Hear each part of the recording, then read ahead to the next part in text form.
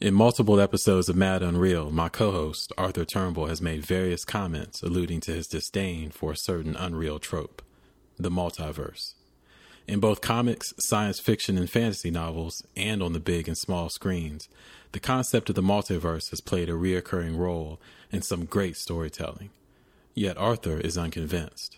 So today, in addition to a Mad Thoughts segment on both Star Wars The Bad Batch and the debut episode of Loki, we're also giving you the first round of a battle that's been a long time coming. Get ready for Arthur versus the Multiverse, Part 1. This is Mad Unreal, Episode 39. Let's go. Yeah,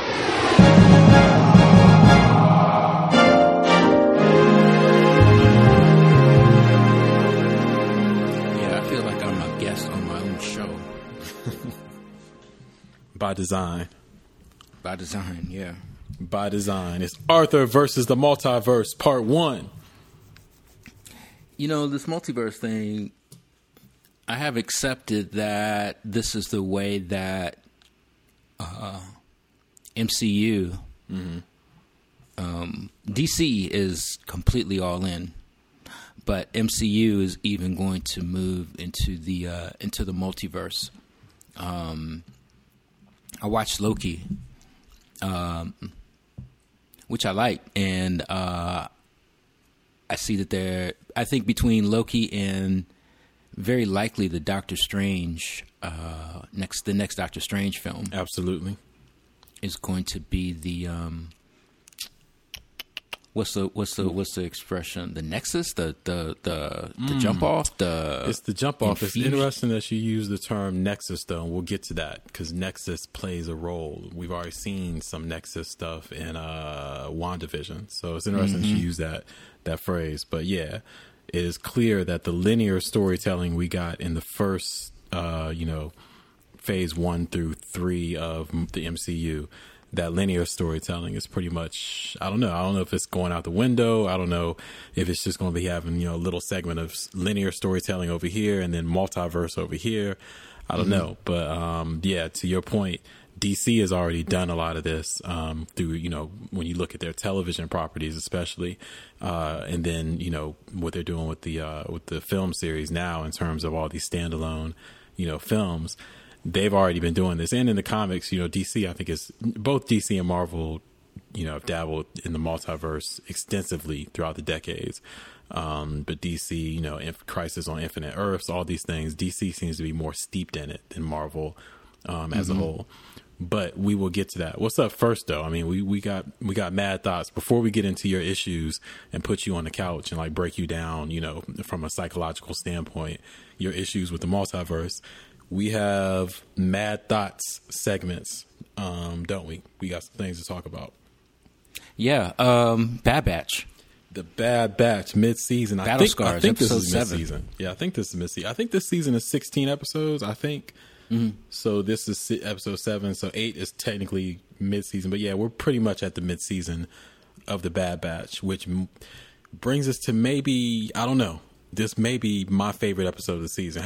How did you feel about Bad Batch Battle Scars, which was episode 7, which was incidentally written by Jennifer Corbett, who is I believe the lead writer for the series. So how did you feel about it? Well, first, let me say that this episode is, like most Mad Unreal episodes, is going to be spoiler heavy. Yeah, good point. So we're going to assume that everybody listening has either seen episode 7 or doesn't have a problem with us breaking this down and spoiling everything for them.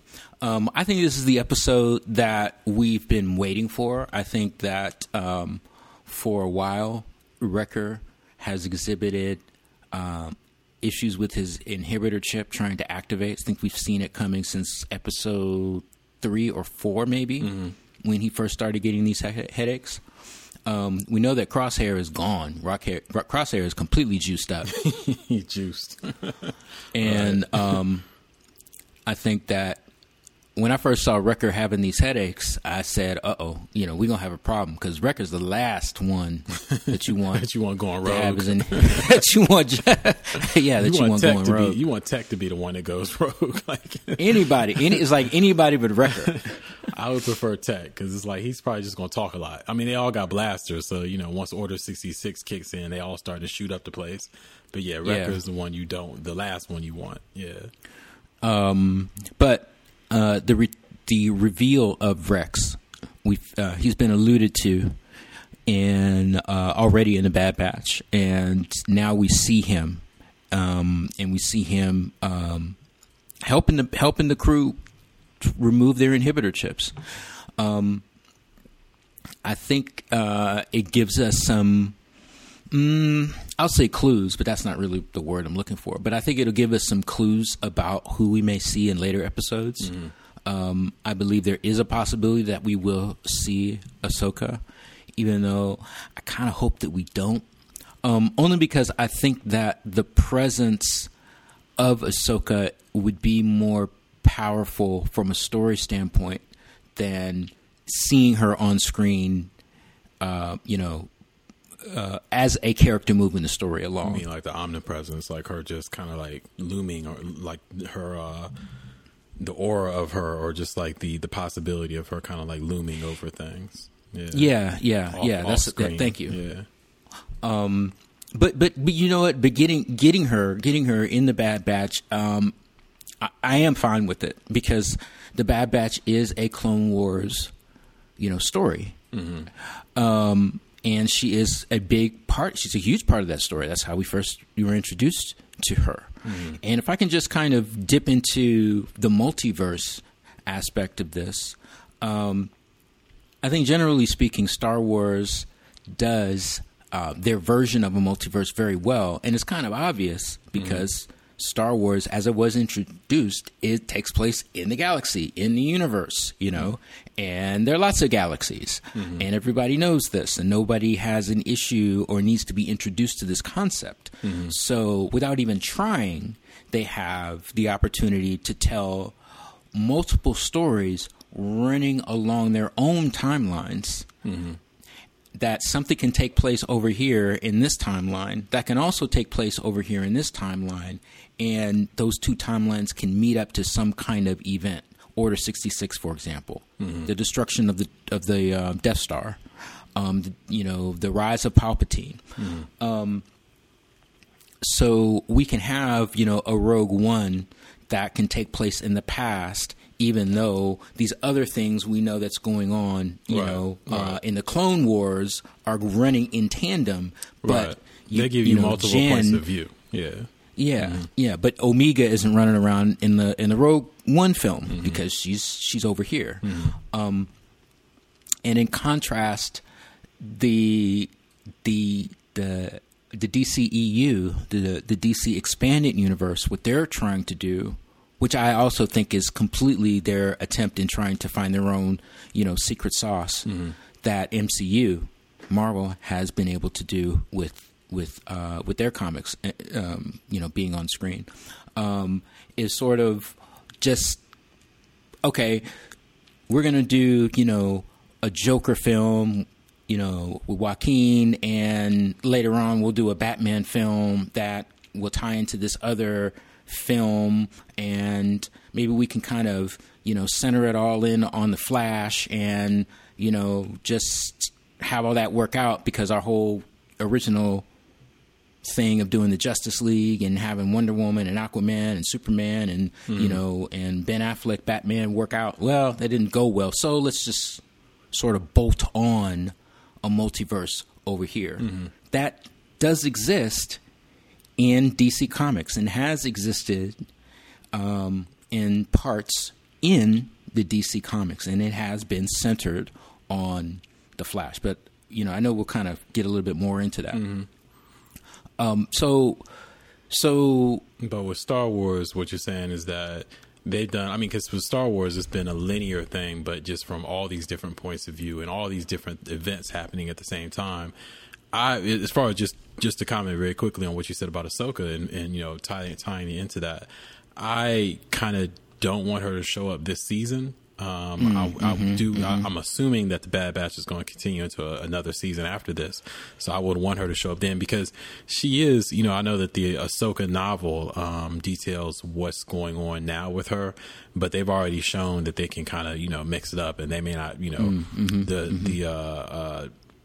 Dave Filoni, or the Filoni-verse as it's called, may not adhere 1,000% to what happens in the novels or in the comics. They changed a little bit about what happened with Kanan, in the episode 1 of the Bad Batch, how he, when Order 66 went down, it's a little bit different in the Bad Batch than it is in the comics. So they've already shown that they'll mix that when necessary. So we do know where Ahsoka is at this point, according to canon, because of the Ahsoka novel, but that can change a little bit. And to bring it back to your original point, I do think it's her, seeing Rex in this episode in Battle Scars, and knowing that he was the one that the Martez sisters were talking to in the previous episode, at the end of the previous episode, it makes sense that it was Ahsoka who connected, Rex and the Martez. She's the common link. So it also makes sense that when at the end of this episode of Battle Scars, when we see Rex talking on his comm link, saying something, he's going to rendezvous with someone, it wouldn't surprise me if that's Ahsoka. So, but all that said, I think this episode, like you said, it did tie. What I liked about it is it took a lot of loose threads, that we were kind of dealing with in terms of the chip, Wrecker's chip. And instead of playing it out over multiple episodes, it just dealt with everything in this one 27-minute episode. And some of it was kind of what we expected, but I don't know. It was just the emotional weight of how they played it out. I found it very satisfying. Even though some of it played out exactly the way I expected it to play out. The emotion of the storytelling, I think, was very, very well crafted. And Rex showing up, even from the moment when Rex shows up and he finds out that their inhibitor chips are still in, Hunter, Tech, and Wrecker, his first act is to put his hand on his blaster. He's not playing. Right, he's not playing with this. He's lived through the horror of dealing with that, and it struck me then that for everyone, whether it's the Bad Batch or even Omega. And Omega seems to know more about the inhibitor chips than anyone. Because remember, she was the one that said, don't blame Crosshair. It's not his fault. She said that early on. But even for her, it struck me that unless you've had one of those things go off inside your head, you have no idea how powerful it is. You know what I'm saying? Because I think for Tech and Hunter and Wrecker, they kind of felt like, well, you can fight it off. You know what I'm saying? Because even Wrecker says later, I tried to fight as hard as I could. It gave me the sense that they don't understand, like when that thing, and Rex tells them, this is not something you can fight off. Trust me, you won't be able to, when it activates, that's it, and he, him telling them that was very powerful. And of course, he's reliving what happened to him in the final episode of the Clone Wars, season 7. He's reliving what happened to him, and he's reliving, having to bury, Heavy. It wasn't Heavy. Jesse, he had to bury Jesse and all the other clones, all his brothers, had to bury them. It's just, it's a nightmare that you can tell he's reliving over and over again. So as soon as he finds out those chips are still in the Bad Batch's heads, he puts his hand on his blaster and he's like, you have to get those chips out. You don't understand what you're dealing with. Because Tech is like, oh, we're deviant, we it doesn't affect us. And he's like, no, motherfucker, you don't understand. That's what I don't, that's the kind of disconnect. And even now, even afterwards, I still kind of feel that Hunter in particular, I think he's going to want to go after Crosshair. That now that they know how to remove this inhibitor chip, that they can get to Crosshair. And I still think that they believe that somehow, some way, they can still connect with Crosshair enough that, Crosshair will... It's almost like, it's Crosshair. We've been through all this, that, and the other. But Order 66 and the inhibitor chip, it cuts through all of that. Because with Tech saying, oh, well, we're not susceptible to this. Well, he said, where's Crosshair? Yeah, he was like, what I'm saying? Like, where's your guy? Except Crosshair. And it's like, why do you think that? 'Cause, yeah. And it was kind of up until I do like the fact that they acknowledge, like when they're at the bar drinking in this episode in Battle Scars, and Wrecker is like, oh, I got another headache, and they're like, again, and like, Tech is like, I don't have any more med patches, and Echo is like, yeah, you keep getting these headaches more and more frequently. So it acknowledges the fact that they are, they recognize that he keeps having these headaches. But to your point, it's like Tech is like, oh, well, we don't have to worry about those because, we're deviant, except for Crosshair. And it's like, right. It's like it's any other possibility except this inhibitor chip, even though Crosshair, as if it was some sort of individualized thing. Right. And they don't know, to my knowledge, they don't know that Crosshair's chip was enhanced. Because remember, he was kind of like glitching out, in the beginning of episode 1 because he shot at Kanan. He tried to kill Kanan.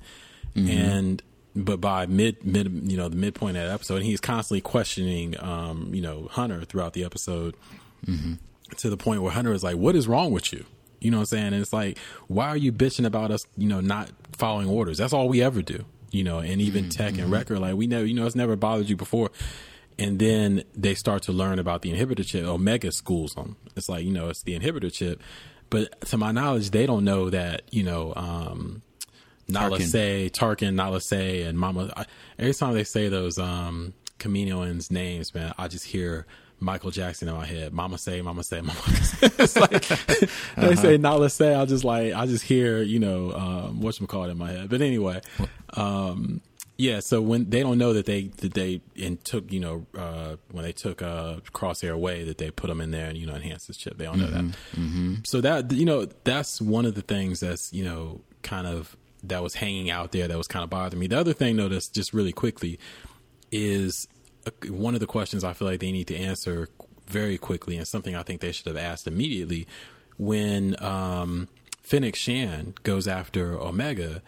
And at the end of the episode, they're like, okay, this is a serious bounty hunter that's after Omega.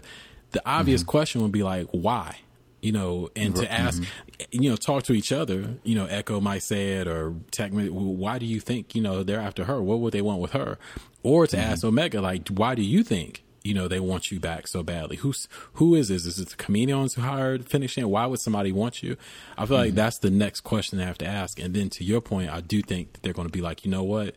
Now that we know how to get these chips, Hunter has been feeling guilty about leaving, Crosshair back behind, you know, and he even says it in episode 4, I think.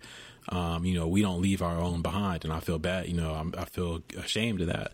So I do think that they're going to eventually go back on like a kidnap mission and just like snatch Crosshair and take his chip out, and then Crosshair is going to have to deal with all the guilt of everything he's done. He's been out murdering people. You know what I'm saying, like left and right, probably for the last 4 or 5 episodes. And that's something else I want to bring up to you, is that a lot of time has passed, because at the beginning of Battle Scars, it's alluded to the fact that they've been on a lot of missions for Carla from Cheers, Sid, Rhea Perlman's character. They've been on a lot of missions for her. So I think it's something like 20 missions. So the months and months and months have passed since, Order 66. So that's interesting as well. So who knows what Crosshair has been doing, man? He's, if it's any indication, what we saw in that one episode is if that's any indication where he was, just basically assassinating people, civilians, just like murdering civilians, he's going to have a lot to deal with when they see him again. And that's going to be very interesting. I really believe in, I'm hoping that we see, hate to use the word hope when we're dealing with, assassinating civilians and all that.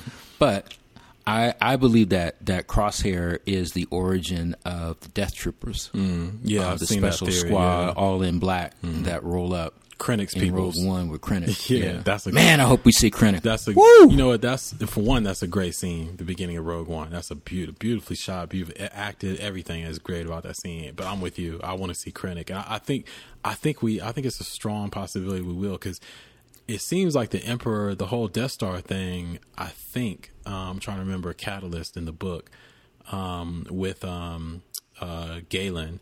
When he started on that path, and then the Empire learned about it, and basically jacked him and jacked his research, forced him to start working on the Death Star.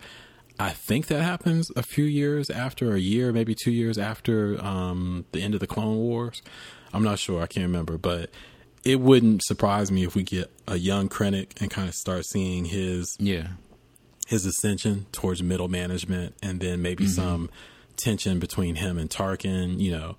I would love to see them be, because they got that other guy, I forgot his name, Rampart. They introduced him a couple episodes ago. He was working with Tarkin. Right. We haven't seen him since, but I guess he's going to be involved as well. But I'd rather see Krennic and Tarkin be like the big bads, of the Bad Batch. Because at some point you got to think, and this is, I guess, we want to talk about how we feel about where the show is at mid-season, which I guess is what we're doing, and we can kind of predict about where we think the show is going to go. But I kind of, or I should ask you, how do you feel about, because at this point the Bad Batch are basically mercenaries, working for Sid. But it's very obvious that Hunter in particular is not happy about this. They're not getting enough money. Hilarious scene in Battle Scars, by the way, where at the end, she's listing off all the money that they owe her, all the expenses that they've incurred. And Sid is like, yeah, blah, blah, blah, amount of credits for Mantel Mix. And you're like, what the fuck is Mantel Mix? And Hunter is like, what is that? And then meanwhile, Omega and Wrecker are out, getting their grub on after the mission. And dude is like, you owe me X amount. He's like, I'll just put it on Sid. That was hilarious. That was an hilarious scene. But Hunter is definitely not happy about this arrangement. So, and I keep thinking about what Rafa told him. Rafa Marquez told him that, sooner or later we all have to pick a side. You have to choose a side. And, in this episode, Rex tells him, we could, the rebellion or the Republic, he says, is still out there. And we could use your help. Yeah. So how do you think? Do you think at some point in this season, is it going to be this season or next season, they're going to make that decision and join some type of rebellion, or what are they going to do? Are they going to continue being mercenaries? What do you think? I think that by the end of the season, maybe even staging it as a cliffhanger, that they're going to, the squad itself is going to be faced with, they will have to choose a side. And I don't know if Fennec going after Omega is the catalyst for this, but Tarkin wants the entire squad. I mean, he's got Crosshair, but he knows that each one of the remaining Bad Batch, particularly Hunter, Tech, and Wrecker, have those special enhanced qualities that, so if he can get the whole package, he would want the whole package. And maybe Omega, if you pull her out of it, like if you get Omega, they're going to go after wherever they need to go to find Omega, which could lead them right back to Tarkin, So the storyline could possibly go that way. But I do think that by season's end, we're going to have the Bad Batch needing to make this choice to either go one way or the other. And it could very well be Omega in the balance, or even Crosshair in the balance. That's interesting. I tend to agree with you, and I think also it may come down to whatever the Kaminoans are planning or holding back, or what, because it seems like the Empire knows nothing about what Omega is. We still don't know. Is she force sensitive? Is she an amalgamation of all the other Bad Batch's abilities? We don't know. But there seems to be something special about her. And the Kaminoans seem to have, like, she's their ace, ace in their back pocket, and they're going to play that card when they need to, but they got to get her back first. But then also I'm thinking about the quote unquote the possibility of a clone uprising. Are the clones themselves going to be mass re-engineered where the inhibitor chips can be turned off? And then you have clones, going against, stormtroopers. You know what I'm saying? Is that going to happen? Which I believe happened in the extended universe before everything became canon. So there's a lot of different possibilities, but I do think I like the idea, like you said, of maybe a cliffhanger at the end of the season, or maybe this season being about them instead of this huge, Kamino versus Empire or clones versus stormtroopers. Instead of that big story happening this season, maybe this season is really the next, the last 4 or 5 episodes are about them getting Crosshair back. We got to go back for our brother, and then how all that plays out. So yeah, I personally, I'm satisfied where it's at. I think there's maybe, so we've had 7 episodes. There was maybe 2 episodes out of the 7 that I was like, okay, those were cool, but I really wasn't as engaged as I was on other ones. I do think though, out of the 7, 5 have been really, really good. And Battle Scars, I don't know, I have to think about it, but it may be my favorite episode. The animation, we talked about it, you and I, a minute, before the show started. The animation is just gorgeous. The water, you know what I'm saying? Water is like one of the hardest things to achieve in animation. And as you were watching that thing come out of the water, I think it's the same creature. I think they confirmed that was went after Luke in the OG Star Wars in episode 4 in the trash compactor. When you see that thing come out of the water and grab Wrecker, I mean, the water looked real. Like it looked like, I was like, wait a minute, did they somehow put the animation in the real water? I don't know, but the animation has been gorgeous. You see all those and ships, the mist and the fog. It was very, very atmospheric. They're looking at it, and then from a storytelling standpoint, it's very powerful to see the clones. Particularly Rex. I love Rex. Rex standing there looking at essentially the end of the war, the end of the Republic. All those Jedi. I forgot what they're called. The type of cruisers they're called, or the type of ships that they're called, venators. I don't know what the hell they're called. Anyway, watching all, looking at the wreckage of all that and just being like, okay, all those years he fought. You know what I'm saying? He's a generation 1, as Omega points out. He's been there since Geonosis. So all those years he fought, everything he fought for, and it's just like this junkyard, and he's standing there looking at it. It was a gorgeous scene. Visually, but then from a narrative standpoint, it was very, very powerful. And then Rex looking at his helmet at the end of the episode, and all the scars, the battle scars on his helmet. I don't know, man. They're doing it. If I had one complaint, Arthur, I would say I would want longer episodes. Like all these episodes have been around 20 weeks, obviously with the exception of the first one, but all of these episodes have been around between 24 and 27 minutes. I want like a 40-minute episode, like a Mandalorian type episode, so I feel like, because like, for instance, in this episode, I wanted a conversation between Rex and Echo. Echo is the one. Remember, he spent like 3-4 episodes in season 7 of the Clone Wars risking everything to go after Echo. You know what I'm saying? It was like, he was like going against orders. He was, messing up Anakin and Padme's time together. You know what I'm saying? He was like, to hell with everything. We need to go after my boy, and so I wanted to see a conversation, between them, because they hadn't seen each other in a while, I think since the end of the war. So that I kind of want longer episodes, but other than that, I'm very happy with what they're doing and where it's going. All right, you want to talk about Loki? Let us jump into mad thoughts on Loki. Loki episode 1, season 1, following what we've got WandaVision, and we had Falcon and the Winter Soldier. So this is the 3rd MCU Disney Plus show to premiere. So let me ask you, what were your thoughts? How did you feel, yay or nay, on the Loki premiere? Well, I'm a yay. I think this is the buddy cop flick that I thought that we would get for Falcon and Winter Soldier that I did not want, but I embrace it here with Tom Hiddleston and Owen Wilson. Okay, that's interesting. And I don't mind that, and I'm not sure yet why I don't mind it. I think right away it's because Owen Wilson is a little more predisposed in terms of his style of comedy to support kind of a buddy flick, where Loki at any time can just go fly right off the handle. And Owen Mobius is his character's name, is responsible for kind of keeping him in line and not letting him too far outside the proverbial coloring book lines. I think that it has a good feel of the Thor films without trying to be a Thor movie, or spin-off in that way. I do like how it ties to the Avengers film where Loki does pick up the Tesseract and disappears in Endgame when the Avengers travel back in time.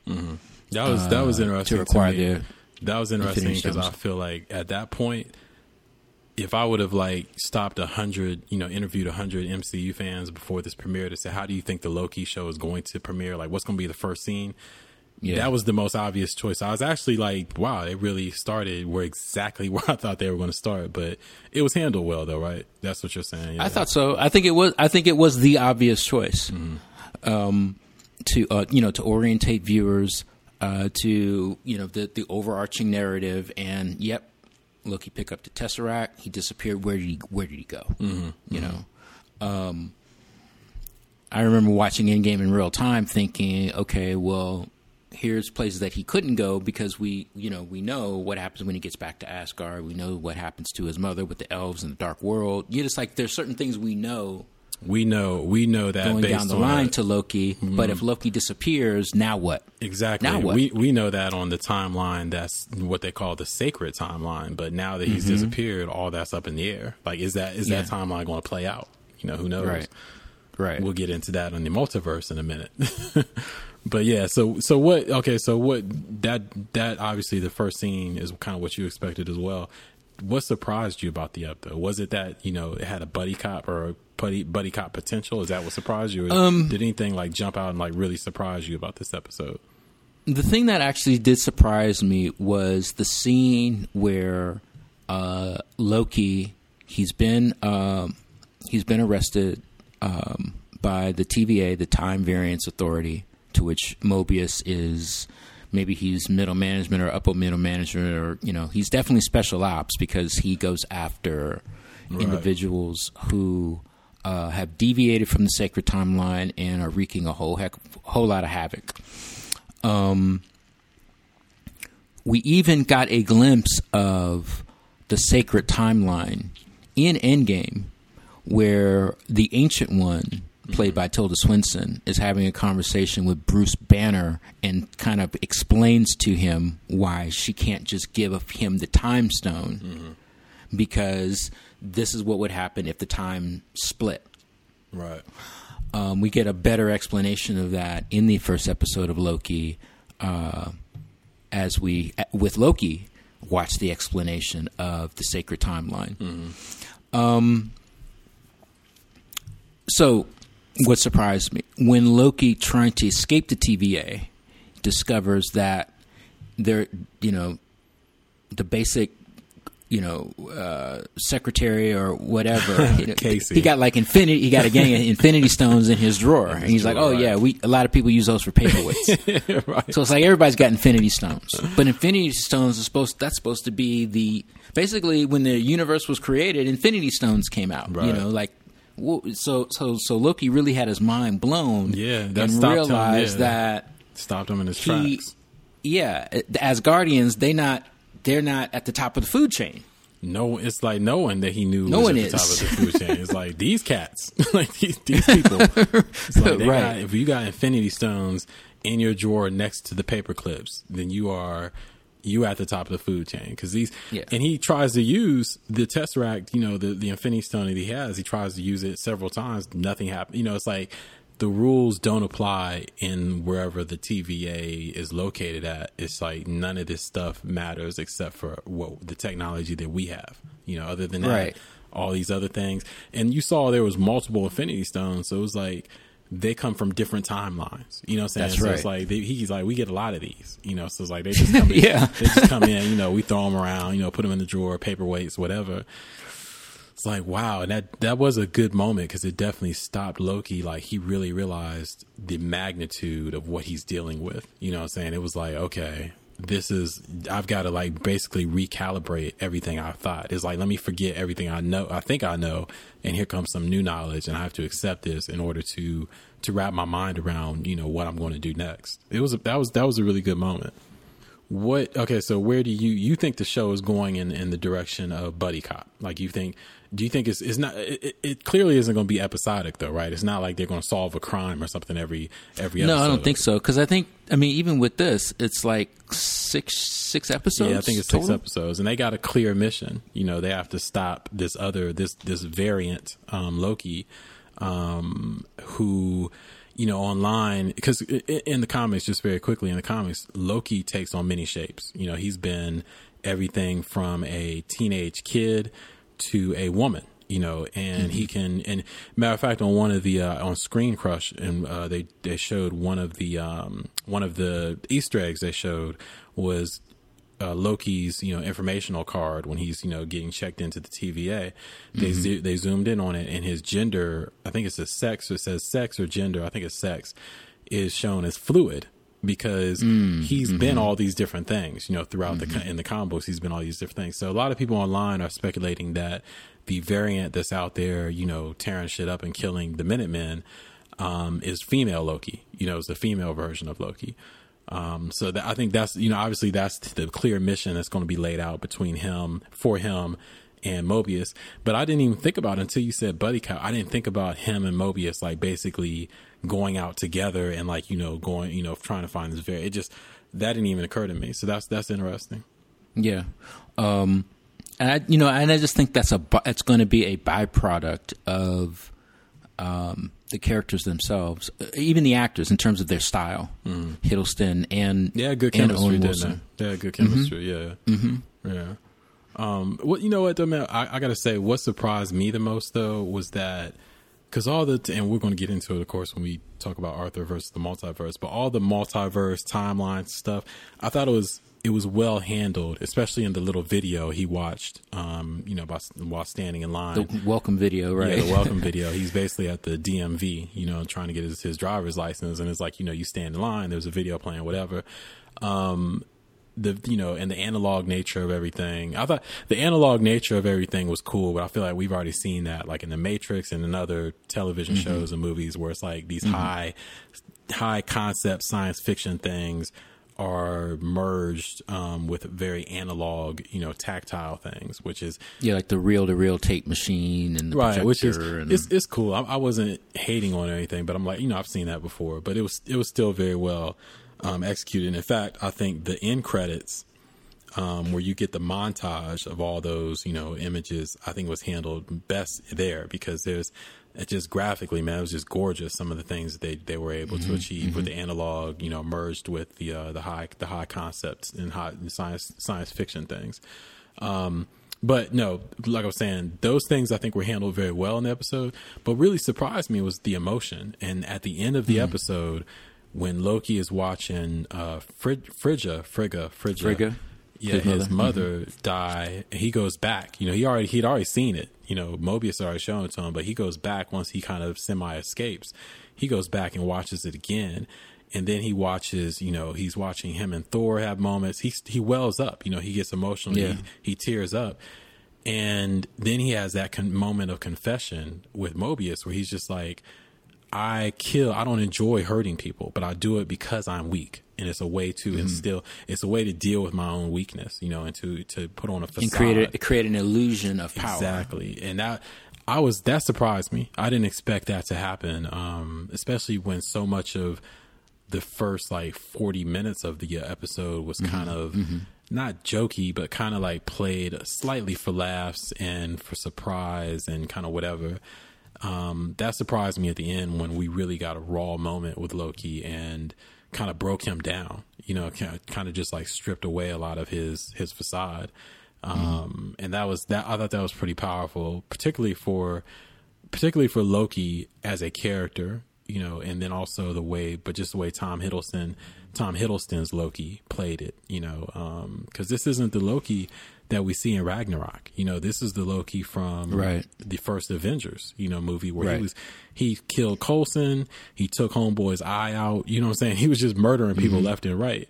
So that kind of surprised me, but I enjoyed it. And it actually made the episode much better to me. Cause until that moment I was like, okay, this is cool. But then at that last few scenes, I was like, this is really good, So we'll see. Yeah. I also thought Falcon and the Winter Soldier episode was great. And then I think I kind of, the rest of that series didn't really live up to those first couple episodes. So hopefully this Loki will pay off in a way that Falcon and Winter Soldier, and to be honest, even WandaVision didn't pay off as well to me at the end. So hopefully this will do it. But we'll come back to this, as more, like you said, I think it's only 6 episodes. So we'll come back to it. Well, let me just say, I think that for better or worse, and I think better, that this Loki series will be able to do something different than WandaVision and Falcon and Winter Soldier, because it's not so tightly tied to the films themselves. Because Loki, as we see, disappears and basically just branches the timeline. Right, so he has more leeway to create more things. Right. So they can work within a construct. The writers can work within a construct of storyline, but they don't have to. It's it's not like what we have to experience with Star Wars, where certain things, anything can happen, but we've got to get to this end point because it needs to connect to other story. Loki, I don't believe, needs to do that. It could, but it doesn't need to do that. Yeah, I agree, and I think that's definitely going to be a strength moving forward. But just to put on my Arthur hat for a minute, this is something that you bring up a lot, is there going to be, it has that freedom now, is it going to be able to maintain that freedom, or is it going to have to set up what happens next in the MCU? You know what I'm saying? Like you bring that up a lot, and I kind of, is the onus going to put on Loki to set up? Is there going to be an onus put on Loki to help set up, Doctor Strange and the Multiverse of Madness? Maybe you know what? Maybe it's going to set up Love and Thunder, the next Thor movie, because production for Loki started presumably before production of Love and Thunder, or even if they ran in tandem. They knew we're not dealing with films that either already have existed that already have existed. Like something like a Rogue One or a Bad Batch, right? We're dealing with films that now are part of a whole new phase. Right. I'm going to be rolling out over the next few years. Yeah. And that's, and we can talk about this on another episode, but just very quickly, that to me is both, it kind of excites me and it kind of doesn't, from the sense of they're setting up very cosmic, much bigger cosmic like problems and narratives, as opposed to the first 10 years of the MCU, where even Iron Man or the first, Captain America's, or even though Thor was cosmic, it just felt a little bit more grounded. The stakes were a little bit more grounded. And then when we got towards Endgame, of course, everything got bigger and, more universe impact, impacting the universe or impacting the galaxy. But here it feels like, man, we are getting very cosmic and big scope, from day one. Like if you look at Wanda, the reason I mentioned you earlier, the whole Nexus thing, Wanda is what's termed as a Nexus being, meaning she remains the same, throughout any of the multiverse, any of the timelines. She's the same, which makes her very unique. So we saw a little bit of that in her series. We're seeing, it being set up here in the Loki thing, not so much in Falcon and Winter Soldier, of course. But I wonder, man, is this going to be it? And then also, Arthur, I don't know if you've seen it. I saw the Eternals trailer. I don't know if you saw the first that trailer. I haven't seen. I think it dropped last week, the week before. It was cool, but it really didn't do anything for me. And maybe we'll break it down on another episode, but it didn't. I'm sure there'll be another trailer out probably within another month. It really didn't do too much. It looked like a pretty much a lot of other science fiction movies or science fiction fantasy. So I don't know. I'm a little bit apprehensive about what they're doing, but I'm also like, I saw this episode of Loki and I'm like, wow, this is really cool. So, I'm on the fence with it, but we'll come back to it, obviously, of course. But now is the moment everybody's been waiting for. This is round one of Arthur versus the multiverse. As we said in the cold open, this has been a long time coming. We have these conversations about the MCU, DCEU, whatever, and the multiverse, has played such a major role and kind of like dipped in and out of all this storytelling. When we talk about those things, there's been moments in past episodes and in a lot of private conversations between you and I, or text message or whatever, where you express is disdain the right word? I think disdain is the right word. I don't think that's too strong. I think it is a disdain.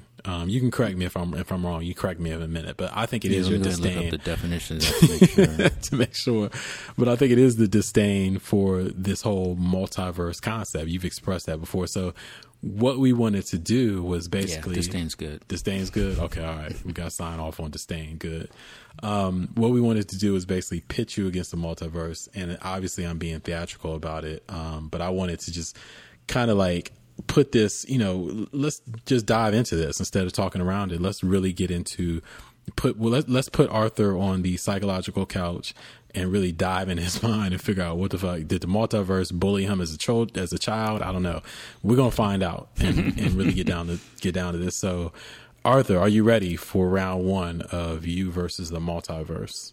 Yes, that I am. And obviously, we're talking about this, not only because of things that Arthur said in the past, but because, like we just mentioned a while ago or a minute ago, the whole premise of Loki, seems to be steeped in this idea of the multiverse. They go through great, detail of talking about it in the first episode of Loki. So it was just kind of like a nice little gateway for us to to segue into this thing we've been talking about for a while, this Arthur versus the multiverse thing. So let's dive into it this way. Let me ask you, first of all, Arthur, what are the origins of your dislike of this whole multiverse concept? Are there origins? Can you go back? Does it go back to like a couple of years ago, or are we talking like preschool? You were talking to another preschooler. Just a few years. I don't like this multiverse shit. Just a few years. Just a few years. Okay. Yeah. Let me say that it's really DC Comics' fault. The Flash series, starring Grant Gustin as Barry Allen. It got into, in season 2, the concept of Earth 2 and this antagonist who's called Zoom or Reverse Flash. Now, this appears in the Flash comics going all the way back to the 1960s, where you have this speedster, which is something that the Flash is known as a speedster. Mm-hmm. You have a speedster on another Earth in another timeline of this multiverse called Zoom, who has the ability of traversing through various multiverses.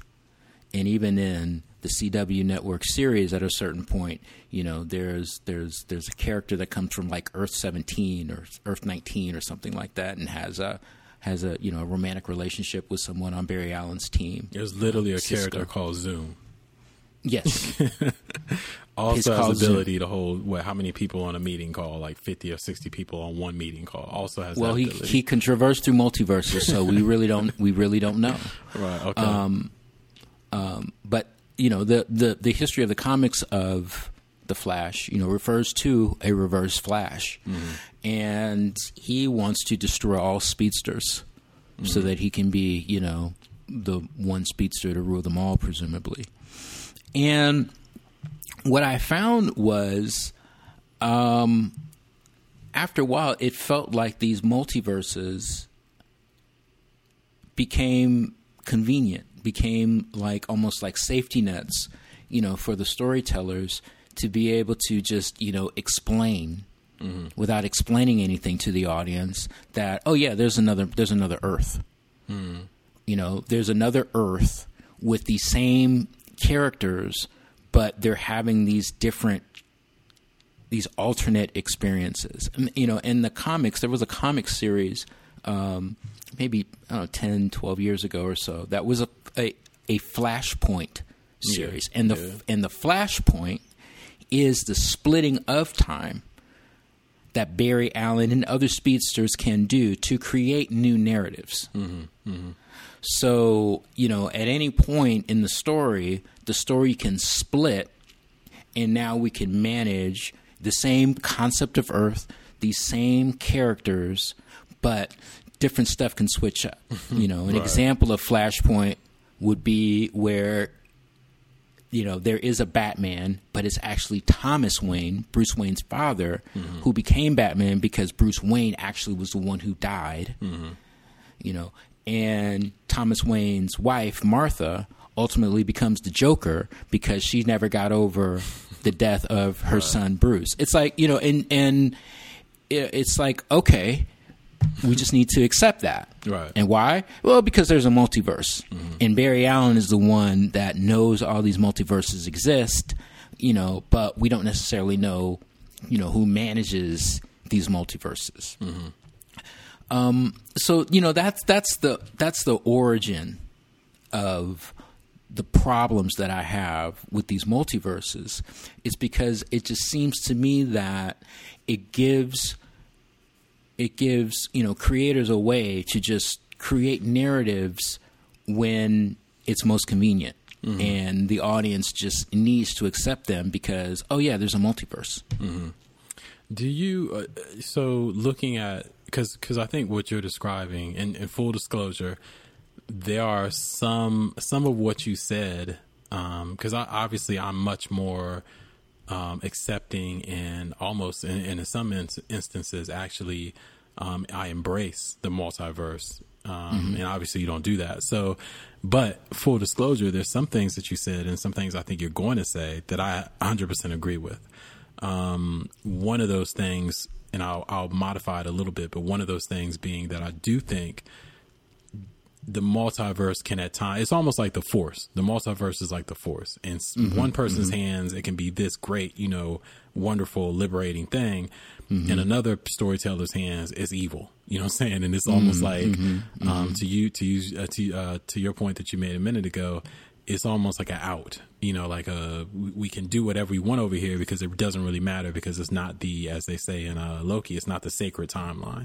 So if I branch off from the sacred timeline, I can have this incredibly crazy story where Martha Wayne is the Joker, but I can do that because it's not the sacred timeline. And that's both a good and a bad, because it almost opens up the door for those what if possibilities, like Marvel's whole what if, it brings up the what if this. Well, we can explore that in a good way because we can go off into another universe, and not mess with the main universe. But again, to your point, I've seen a lot of annoying storytelling, over the decades in comics where because of the multiverse existed, it was like, we can just do this crazy story. And it's like, yeah, but do we really do you need to do that story? That story is not really interesting. And the stakes don't really matter because I know it doesn't affect everything happening in the main, in the sacred timeline. So that was one of the things I agree with you. But let me ask you this though, really quickly. Can you think of any, because, according to our breakdown, I'm going to ask you the opposite question in a minute, but just let me ask you this one first. Can you think of any instance where a multiverse story, like, you really enjoyed it? Like a story that only exists because of the multiverse concept, but it ended up being a story that you're glad they were able to tell. Can you think of any examples of that? Funny, I anticipated this question because I kind of felt that the way that I got into, Zoom and some of the storylines of the CW Flash, gave some examples of poor use of the multiverse concept. But yeah, I do. I actually appreciate that a multiverse can give a storyteller an opportunity to examine a thing or an event in an alternate reality. I think Octavia Butler did it best. The science fiction writer Octavia Butler did it best in the late 70s with her novel Kindred, which is a story about a young black woman in Los Angeles in 1976, I think, who somehow finds herself being transported between her current reality in Los Angeles in the mid-70s to the antebellum South, where she's enslaved among her ancestors, both her African ancestors and her white slave owners who basically, are rapists who down the line created her over generations, and you would not be able to tell a story like that about how a character needs to manage this very difficult scenario, but in order to survive, she needs to manage certain things, but has the knowledge of making sure, or at least knowing that certain people can't die or she can't exist in the future. That can be very instructional. That can be very, very, I want to sound cliche, but, very enlightening to be able to have a conversation in a book that, people in reality still can't have in So 2021 it's only directly. made possible because of But it's only made possible because of this multiverse. Because we're not talking about time travel necessarily. We're talking about alternate reality. So, and that's something I want to come back to in a minute. But just to throw this in, so I can definitely say that's a great answer too. That's one of the positives, or one of the positive experiences you had because of the multiverse concept. But the whole DC thing is obviously a very negative for you. Like that's the multiverse in the hands of Palpatine. You know what I'm saying? It's like that's the other side of the Force, basically. Yeah, and I mean that's a heavy-handed way to put it, but yeah, I mean it. Because think about it. Here you have Marvel Comics, who've been doing this for like 20 years almost. And being able to take these comic book narratives, and tell this story, and due to let's just say, maybe due to licensing conflicts or whatever, they needed to basically scope this within the Avengers universe and the Avengers group of characters. Right. Okay, great. They've had, up teen successes over that, even some surprise successes like Black Panther. DC, they got two near bulletproof properties, one being Superman, the other being Batman. And arguably I think Batman is really the one that Batman's definitely the one that gets me to the theater. But Superman will too. But what I'm getting to is, hey, we want to have this kind of success too with our characters. How can we do that? And they've taken the multi platform approach. They've done it with film and they've done it with television. But they went kind of all in on television, right? Where Marvel has historically sort of dipped their toe, and now they're kind of going all in on television through the Disney Plus shows. And then DC found out it wasn't working for them. Batman versus Superman wasn't getting people to the theater. Justice League was a flop. So much so that they had to resurrect this 4-hour Justice League that I haven't seen, but you tell me, I can't understand it. Right? So let's just go all in on this multiverse because, we've got some comic book narrative, and it's a great way for us to just, basically tell the audience, well, this isn't in the canon timeline. It's an alternate universe timeline. So let me at this point, let me interject some multiverse positivity for the sake of the rest of the conversation. And I'll say this. I don't want to let Marvel off the hook here, because when it comes to the comic books, Marvel has been as much or sometimes more multiverse heavy than DC Comics. They both are, it's to the point where, again, just, where I think you and I agree at is that on one hand, it does become an out for the narratives, for the writers, even when there are positives, because it's like, hey, this story would have never been able to be told were we not, dealing with a multiverse. The whole what if comic book series from the 80s was one of the things I loved, because it was just like all these incredible scenarios that were like close ended within this book, this one issue that you got to explore, and then it didn't affect the main timeline or the main universe. But Marvel has been, the problem is the complexity for me. A lot of times it gets so complex, where you have, okay, this timeline versus this timeline, and and it's like, because time travel and, all these things, we don't know if any of this exists. The theories of the multiverse, we don't know if they really exist. All these things, it becomes like an endless head scratcher, in the wrong hands. Now, in the right hands, I think it can be very interesting. But just one note of positivity for multiverse storytelling, for me, the fascination with it for me is that just the theory or the idea, and this is not just within comics or fantasy or science fiction, there's actually theories and, branches of science dedicated to this. But the idea that every choice we make creates a new possibility, a new timeline, a new reality, if I, instead of going downtown today, if I instead stay home, one part of me, another part of me made the decision to go downtown, and that branched off into a different, reality. So there are the infinite number of worlds out there, an infinite number of multiverse universes based on all of our decision making. That's fascinating to me. That's always been fascinating.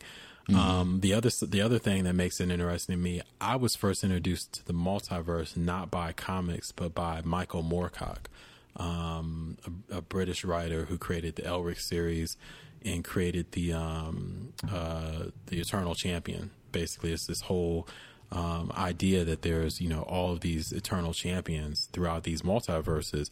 They're basically the same person, but just a variant, as they say in the Loki series, a variant of this eternal champion, and they all have their own. They exist in these different universes.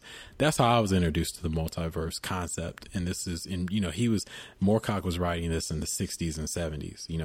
He's one of the pioneers of this type of storytelling, and that was it was handled so perfectly within his writing. It was hugely influential to me as a writer, but then it was also just from a reading standpoint, I couldn't get enough of it.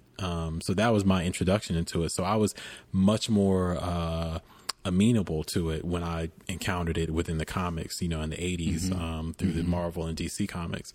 So I guess that's, for me, it's always had a positive, but again, just bringing it back, because this is Arthur versus the multiverse, bringing it back to your point of view, there's a lot that the issues that you have, I can kind of relate to, because I feel like, in the wrong hands, this becomes out. Now, really quickly, before we move to the next question I have for you, DC, the DC universe on television, particularly on the CW, there's been there's some faults to it, because you've outlined some of the faults. I will say though, it has opened the doorway for some very interesting storytelling. When you get a moment, and we'll do another show on it, but when you get a moment, peep Lois, or I think it's Superman and Lois is a series that came out last year, a television series, obviously focusing on Superman and Lois Lane. And, their two kids. I think you saw, did you tell me you saw the first episode of that, or you just told me you were aware of it? Okay. No, so I saw the first 3 or 4 episodes of it. And it's probably the best Superman series that I've seen since, I don't know, first couple seasons of Smallville, maybe. It was very well written, very well handled. I'm going to go back and watch the rest of it, but it was only made possible because they don't have to adhere to saying, okay, there's only one Superman in the DCEU. Right. He's my man Henry Cavill, and he shows up in films, and if we're not bringing him to television and doing a different iteration. No. They were able to do it because they're not adhering to those type of rules. They have different timelines, different universes, whatever. And it's just like, we got multiple Flashes, multiple Supermen. And in this version, Superman is married to Lois, and they got 2 teenage kids. So it was interesting. But okay, I got another question for you. You brought it up before. You talked about, we're not just talking about time travel, we're talking about the multiverse. So we don't want to get too sciencey, in distinguishing these two things. Yeah. But let me just ask you, why you don't seem to have a problem with time travel, but you do have a problem with the multiverse. Why is that? Well, 'cause, inherently, at least the way I look at it, inherently, like, time travel implies that the traveling is done within the same reality. Multiverse implies that I can bounce around different realities. You can do whatever. So So they're in effect two different things. It can get very confusing very easily. So I'm in the position where I have to tolerate the multiverse if I want to continue to, enjoy these stories. And that brings me to the final question of round 1 of Arthur versus the Multiverse. Is this, and I think you just kind of answered it, is because the multiverse is pretty much like 80% of this first episode of Loki. Right. So is that going to inhibit any of your enjoyment of this series moving forward? Or are you, like you said, are you just going to open your arms wide, say, fuck it, I'm just going to embrace, this whole multiverse thing so I can enjoy this series? What's your choice? Well, no, I'm all in with Loki. It's like, sign me up for the TVA, because I want to hold on to the sacred timeline. I don't want all these variances. You Mobius. You try. Okay, so TVA is your thing. Okay, I get it. I see it now. You got the T-shirt coming, the mug. You want to you want to join up. You want to sign up, right? You want that stick that like disintegrates people. Right. Right. I think that the idea of holding, just like what the Ancient One was talking to Bruce Banner about in Endgame, it's like, okay, you've come from the future, to get a time stone so that you can change the course, of reality. And the only reason that she gives up the time stone is because David Banner reveals that, oh, wait a minute, Doctor Strange, why did he do this? Why did he give the time stone to Thanos then? And she was like, oh, that changed everything, because Strange is the wisest of us all. He had a reason, right? By the way, I love maybe the fact we'll that get you into just that. called him, I love the fact that you just called him David Banner instead of Bruce Banner. That was I see that was getting a Freudian slip, but it was a multiverse slip, because in another universe he was David Banner because of TV rights. But yeah, she tells Bruce Banner that, Strange is the wisest of us all. So if he did this, then I need to give you this, because that's part of what his plan is, and I need to make sure that is seen through. So I think that the multiverse can be managed, because that's really what we're talking about. It's like, okay, well, if you're going to really do all of this, well, how are you going to manage it so that the viewer doesn't get confused? I mean, I don't want to just have to accept that. I mean, okay. And look, I'll be really generous in saying that I acknowledge that the CW series, Superwoman, Arrow, Flash, Black Lightning, it's for a certain type of viewer, and I don't mean that in derogatory or snobbish or any kind of way, but it's like it's just angled for a certain audience, right? So there's going to be some romance, there's going to be some, he said, she said, backbiting. There's just going to be this element that draws you in further, into the story. Even with that, it's like there's a situation in the Flash where, and I was talking about the character from like Earth 17, who comes to who presumably Earth 1, and has this relationship with Cisco, who's part of Barry Allen's team. Her father doesn't like Cisco. So like there's this boyfriend dad thing that goes on, and it has its moments, and it's kind of comical, because her dad is like this heavy hitter on Earth 17 and all that, but it's just like, I just have to accept that. Why? Well, because there's Earth 17, there's Earth 22, there's Earth 1000, there's Earth 45, and it's like, why? It's like, why? Why is there a multiverse? TVA, why do we need? Right, but with the TVA involved, with Loki, your team TVA, because you need all this stuff managed. You want it to all be... Marvel effectively contextualizes it with, there's an organization who's running the whole show. Right. Don't worry, we got this. Right. In fact, don't even worry, because generally speaking, you and I wouldn't even know about it. Right. Loki doesn't know about it. And Loki's an Asgardian who's been around for 1,000 years, and he didn't know about him. So... But I think that in the beginning of Loki, of episode 1, Loki brings up the fact that the Avengers, he's like, why are you after me?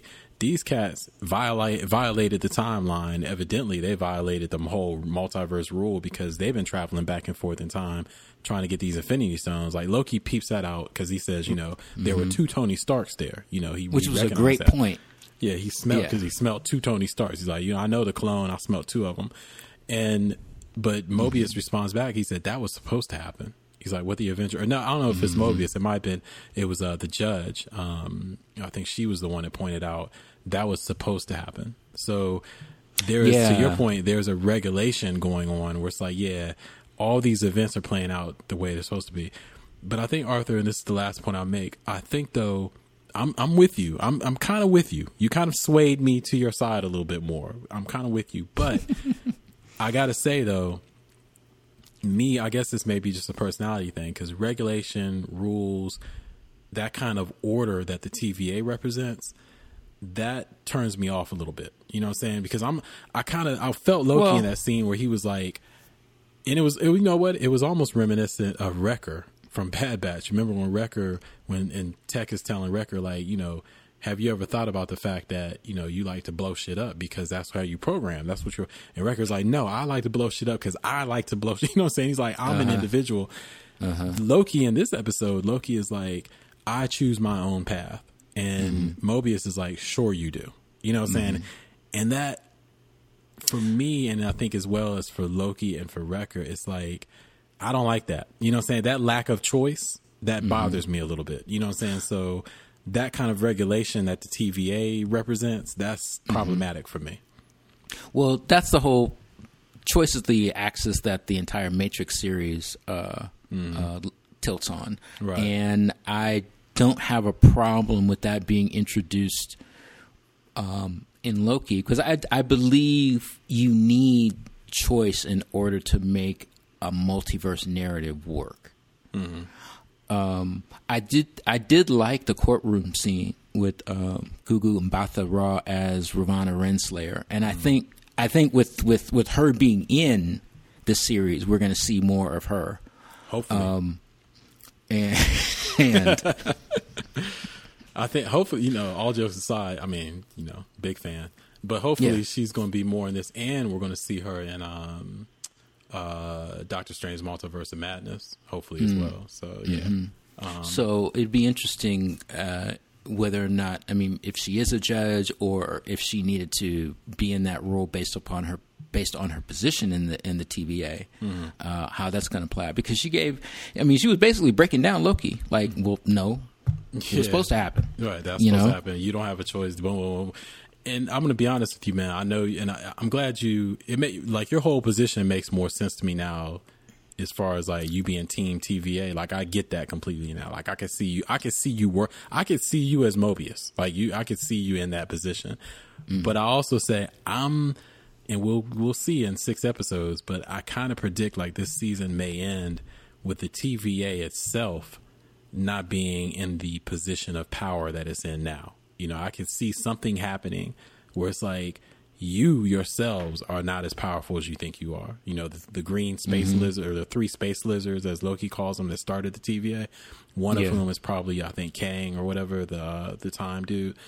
I could see them, you know, something happening that they discover through this adventure that Loki and Mobius are going to go on, where it's like, you're not as secure as you think, you know, and there's going to be an issue there.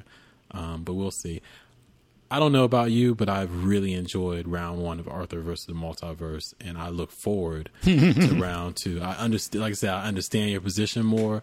It's much more interesting to me now. I think in the next round, maybe we'll get into some of the scientific principles outside of just the comics and outside of just, you know, the MCU and the DCEU, and really look at this from a little bit more of a scientific perspective.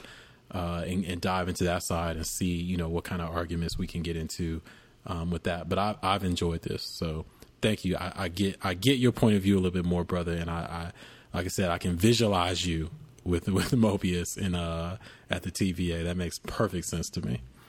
Well, that would be a wrap with episode 39 of Mad Unreal. This is Arthur. That is Isaac.